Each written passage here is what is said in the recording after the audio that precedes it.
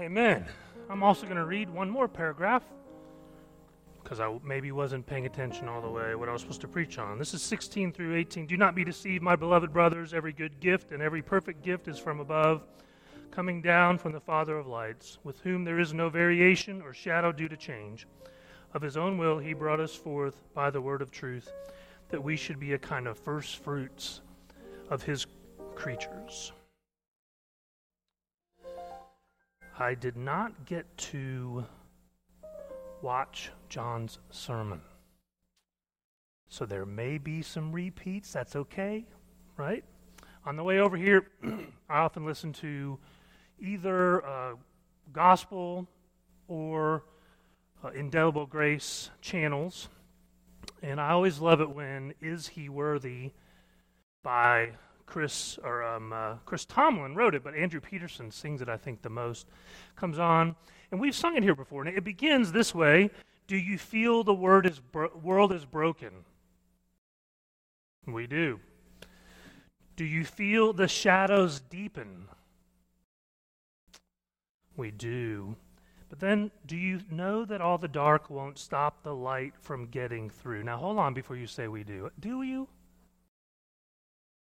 We know the world is broken, for sure. We know the shadows deepen, for sure. Do you know that all the dark won't stop the light from getting through? I'm not so sure. We often feel that darkness coming closer and closer, and we get squeezed and squeezed. But do you wish you could see it all made new? You bet. I'd like to see it all made new today. What are we waiting for? So I don't know what your trials are. Where do you see the darkness pressing in, the brokenness revealed, the shadows, the creation groaning in your life? Obviously, John feels it today with COVID, and we've all been through this the last few years. Sarah's dad passing away weighs heavy on our heart. Although we are so thankful that Miss Gloria is doing better, she was not doing well. I've never met her. Pray, I don't know Pastor Wood. Pray for him. You don't know my mom, but I came and she had back surgery before COVID, and now she needs it again, so she is not doing well. Not doing well. I'm going to have to start going back again. It's a lot farther now, so I can sit with her and be with her. So what are your trials? I don't know them. Some of you, I know some of them. Some of you know some of mine.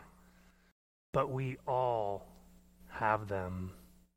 It's interesting, the Council of Nicaea, which is this great group of men, 318 delegates, we say the Nicene Creed. We haven't said it here very often, but I'm sure we will and you will. They had 318 delegates. This is the 4th century, and only 12 of them, so 306 of those delegates, had some torture in their lives for their faith. So they came having lost fingers and toes and being beaten and limping for their faith. So we're talking about trials today. I'm sure that Pastor John talked to you, of course he did, about the very beginning of this book of James. Count it all joy, my brothers, when you meet trials in various kinds, for you know that the testing of your faith produces steadfastness. And let steadfastness have its full effect, that you may be perfect and complete, lacking in nothing. Trials and testing should lead to steadfastness. That makes you what? Perfect, complete, and lacking nothing. Trials, when you go through them and come out that way, produces wisdom and faith.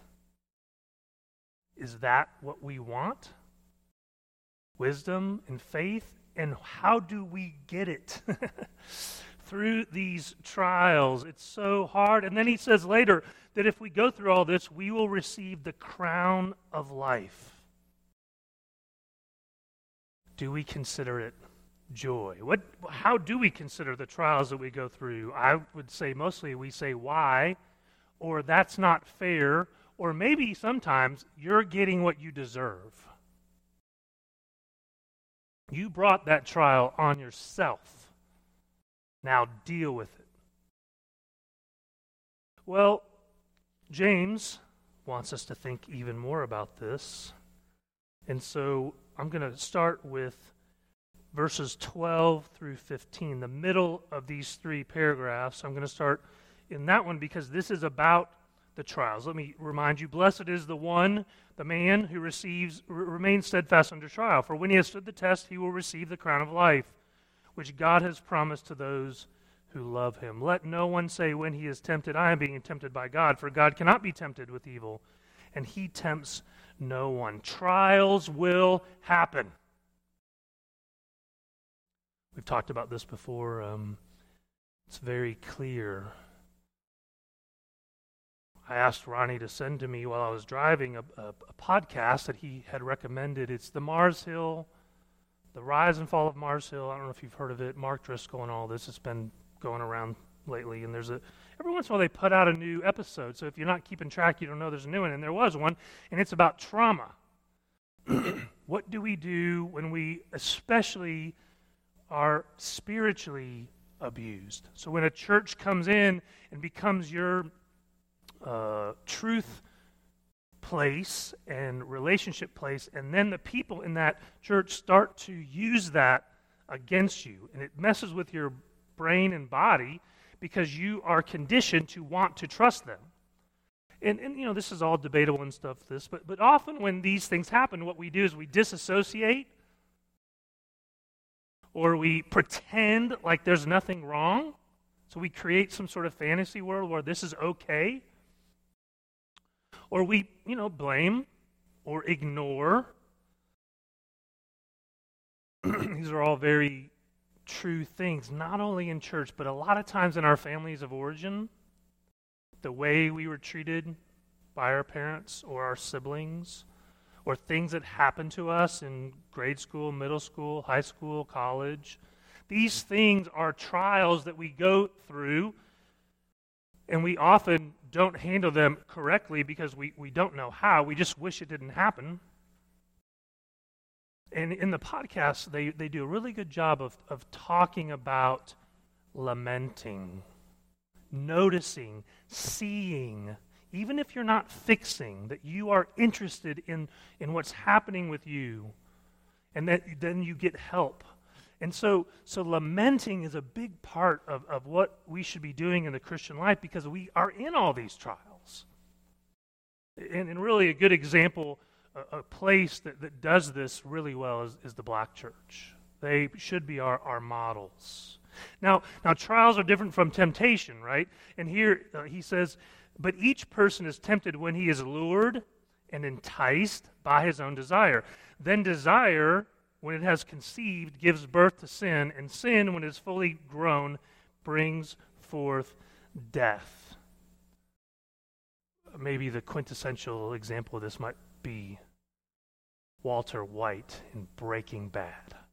The dark hole that you just continually go down, thinking every single thing is the next progression will be okay. And there are these examples, of course, these horrific examples. But when you think about what do you desire, it could be anything.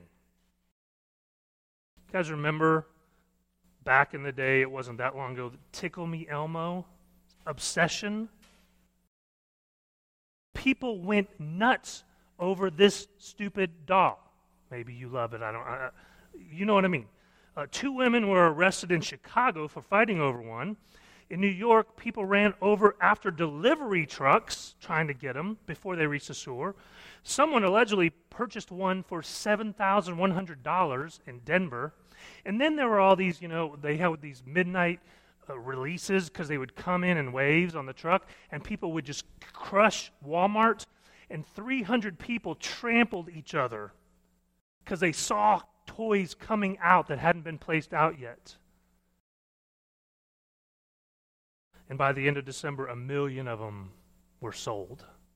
So if you want to do anything to get a Tickle Me Elmo, that's what we're sort of talking about. It doesn't have to be sex, drugs, and rock and roll.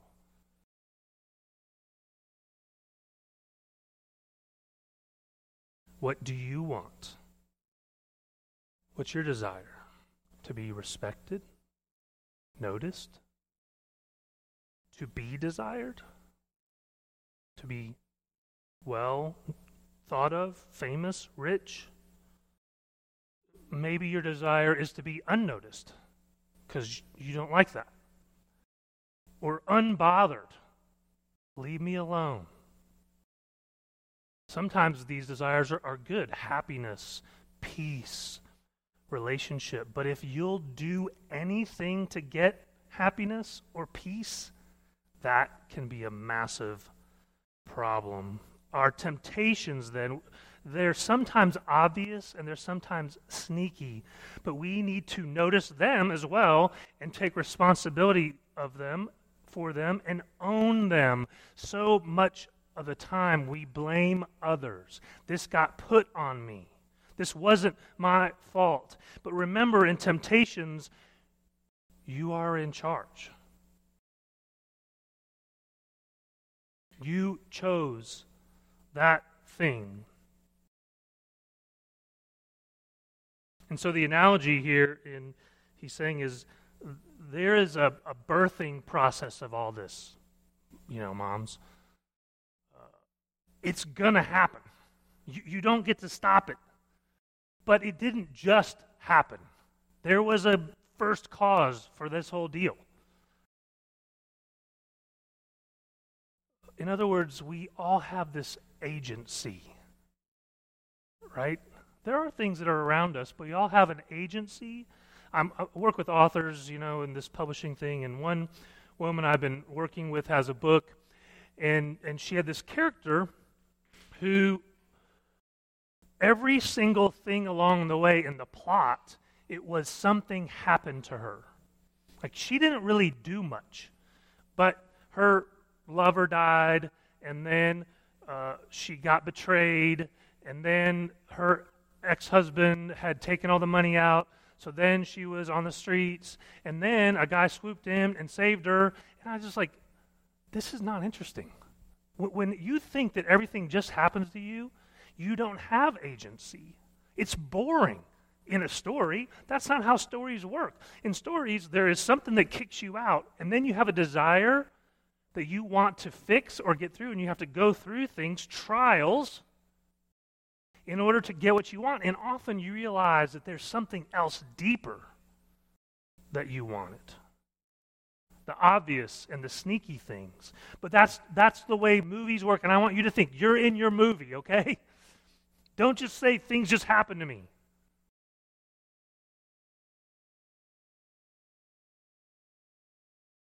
Your trial could be your new second grade teacher, or a new sibling in the house, or that you had to move, or your marriage, or that you're single, or that you're divorced, or that you got fired, or your sickness. There are all these types of trials in our lives. And Paul calls us to consider them joy. That's a challenge, isn't it? So then he talks about two trials. The first trial is the trial of money. Yes, the trial of money. This is a testing that we all get.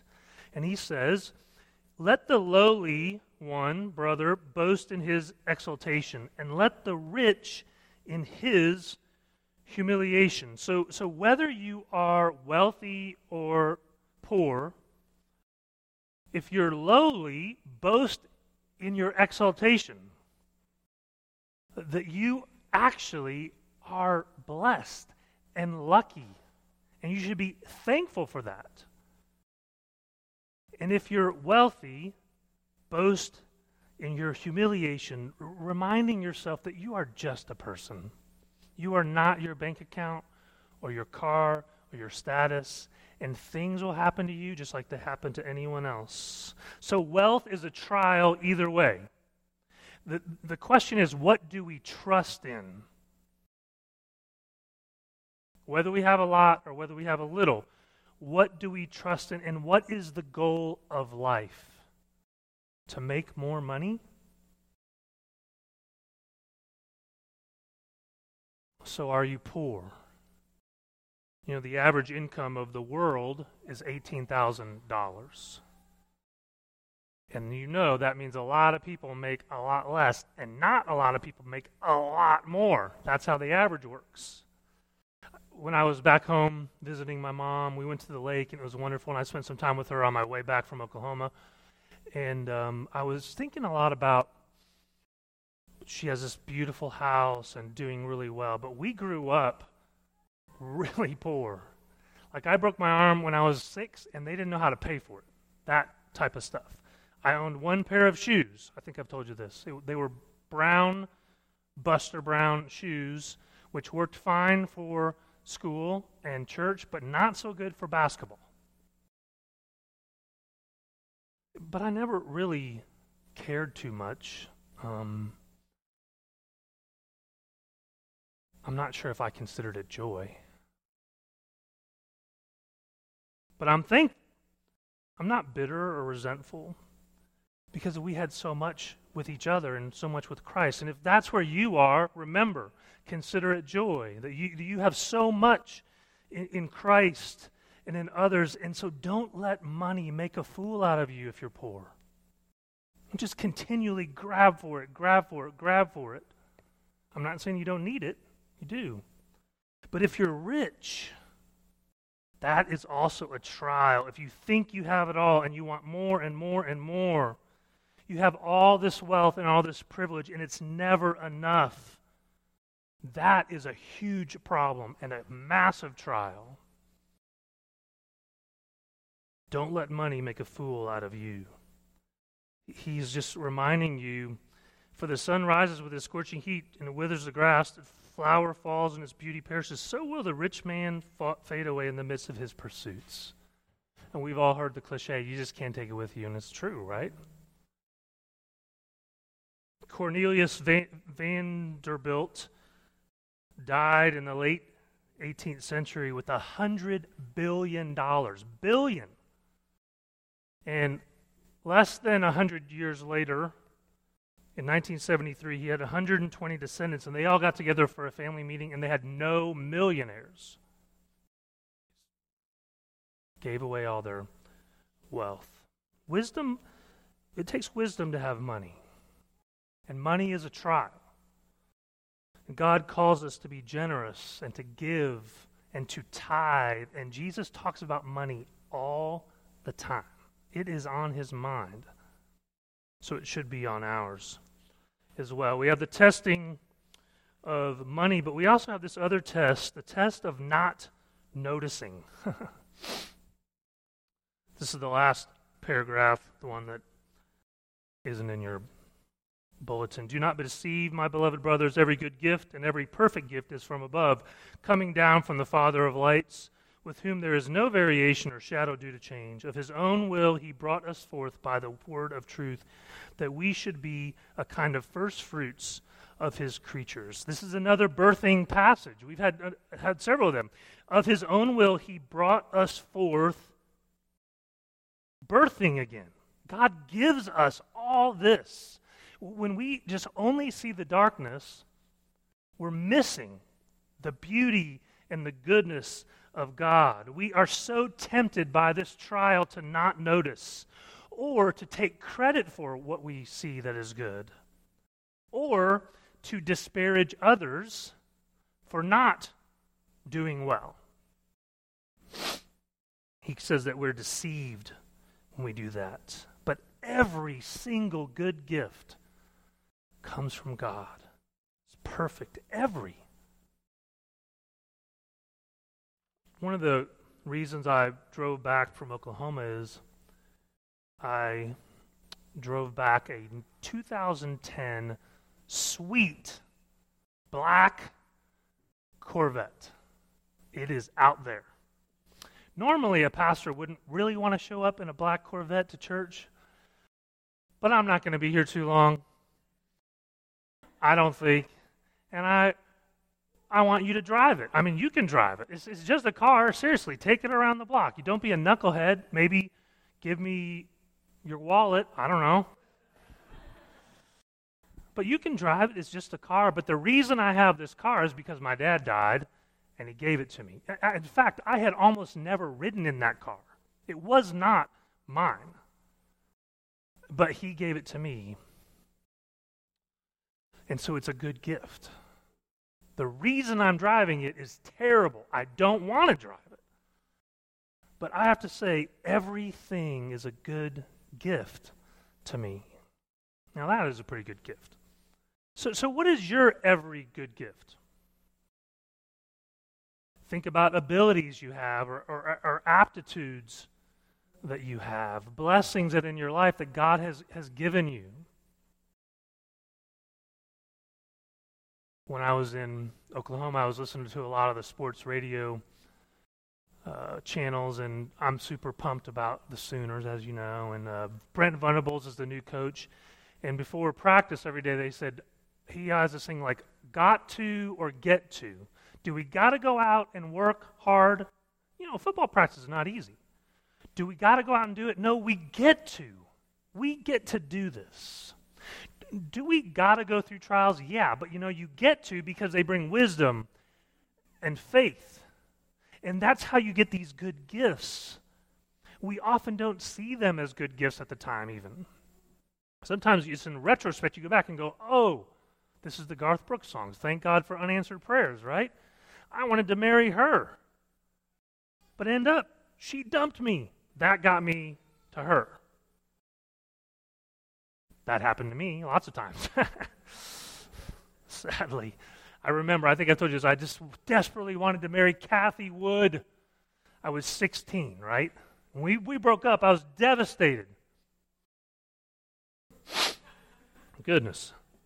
So are we thankful for these? Are we grateful for what we have? My friend Ricky went on a mission trip. He grew up poor, but then he got to go to Vanderbilt. And then they went into this mission trip for actually poor. Like, he couldn't believe what they were doing with this woman, this house. And she would wake up or for lunch, she had nothing, and she would open up a can of baked beans and pray and say, God, thank you for all this and a can of beans. He heard that prayer and he was just like undone. All this and a can of beans too. What a good God we have. I was listening to on the way in Double Grace. You're a good, good Father. That's who you are. That's who you are. And I am loved by you. That's who I am. That's who I am. We got to remember that. And these are things we forget. It's one reason why we come back and gather. It's like, oh yeah, I forgot that this week. God is good. He gives us good things. All this in a can of beans. He's sovereign. He's the Father of light. He's unchanging. He gives us the word of truth. He makes us first fruits. That's the fruit of the Spirit. We are His fruit of the Spirit. The Holy Spirit comes in us and changes us, and we are adopted by God. So we are the gifts. We become the children of God. Birth stories, right? Born again, loved, sung over, prayed over, intercessed for, nourished by God, cherished by God. And the thing about this is, to connect these two trials, people who see this and know this are poor.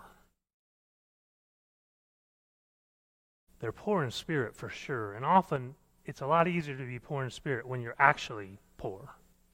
If you have everything you want, everything you desire, nothing is taken from you, it is very hard to see that you need Jesus.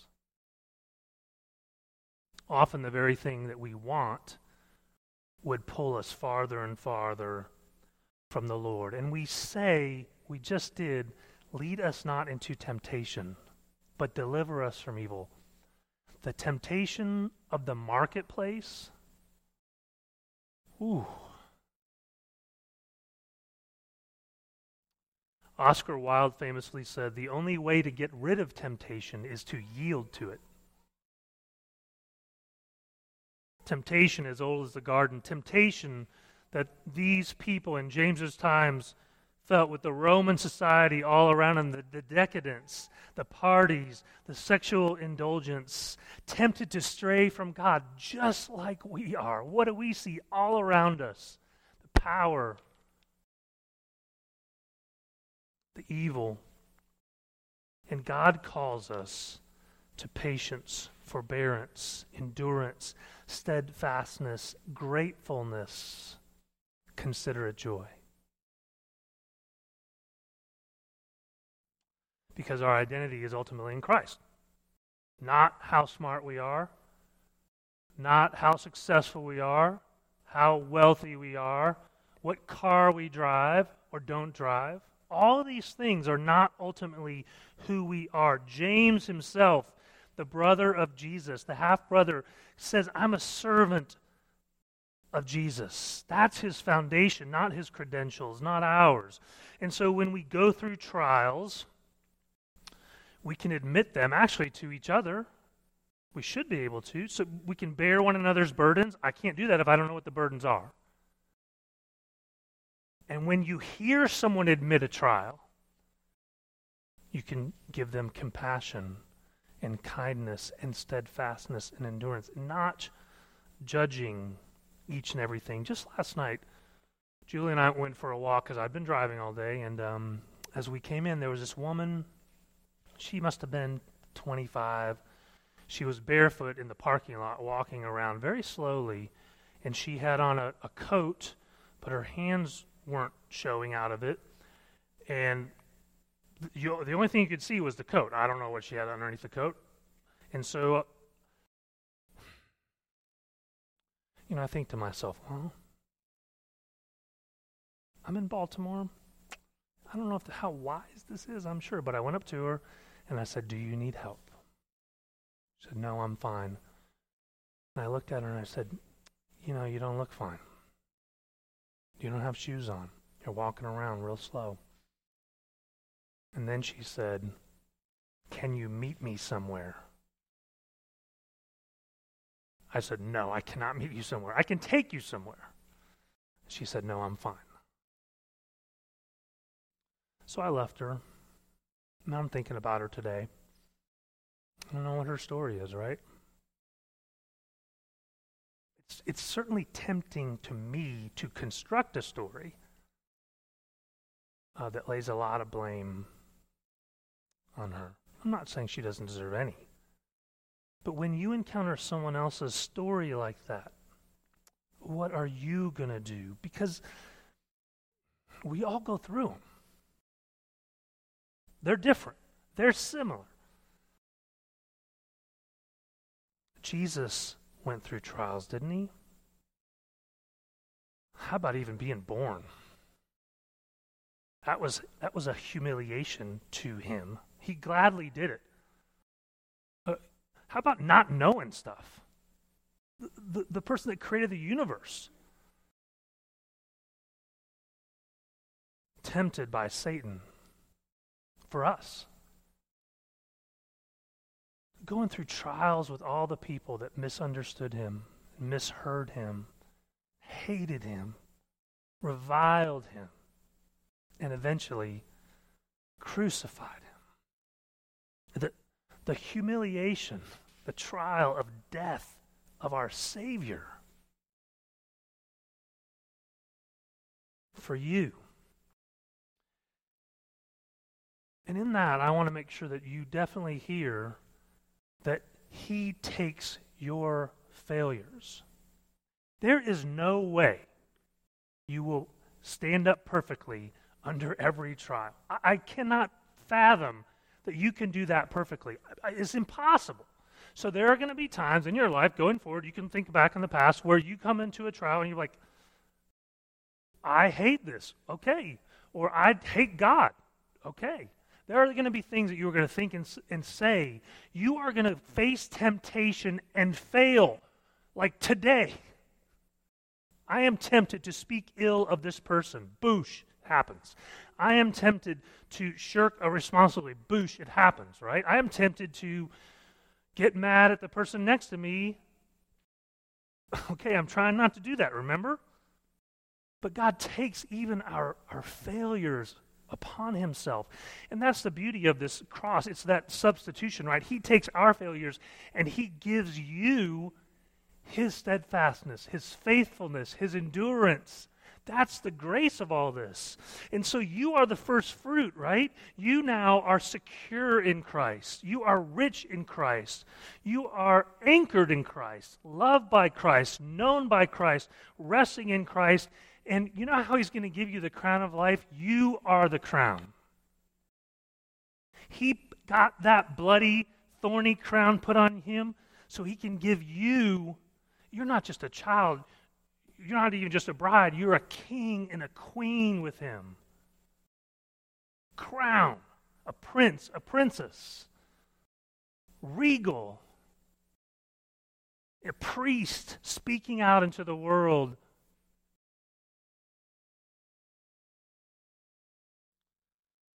So we got to hold on to that in our trials, right? Rich or poor.